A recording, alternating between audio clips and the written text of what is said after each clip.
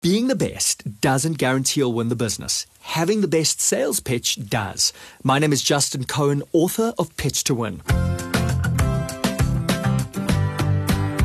If you want to win in business, you need to understand that everyone has got an invisible antenna behind their ear turned into one frequency and one frequency only. WIIFM. What's in it for me?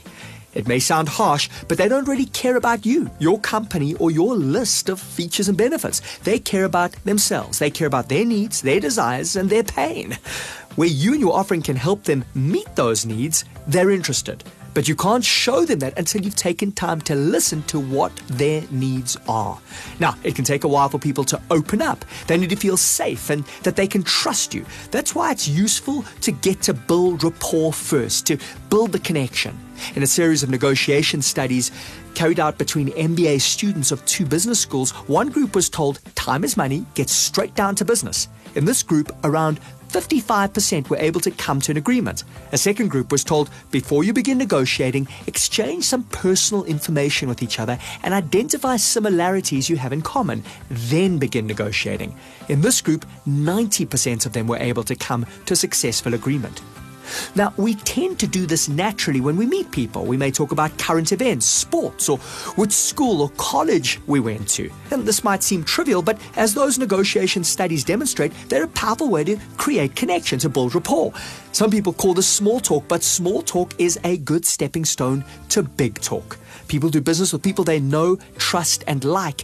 So take time to get to know your prospect. Now, another way to boost rapport is through mirroring. Milton Erickson, one of the fathers of hypnotherapy, discovered that mirroring his clients' behavioral patterns by subtly matching their volume, pace, facial expression, or gestures increased the chances of them following his suggestions. This is based on a simple truth. People like people who are like them. Think about it. If you're soft-spoken, you probably think of yourself as modest and reserved, while people who speak at a higher volume are pushy. If you speak loudly, you probably think of that guy you have to lean in to hear as a little annoying.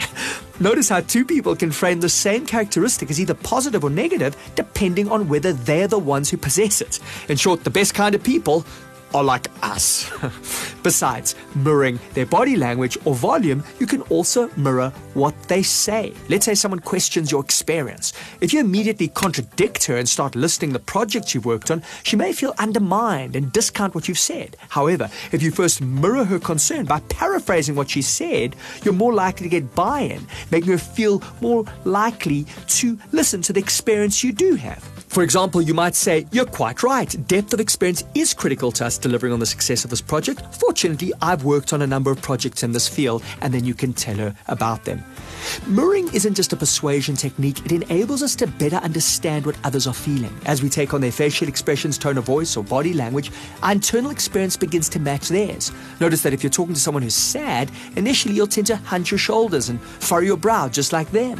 This helps you empathize and builds trust. So the next time you want to persuade anyone, start by listening and mirroring. My name is Justin Cohen, author of Pitch to Win, available at all good bookstores. Right now, sign up for my free Pitch to Win masterclass by going to www.justinpresents.com.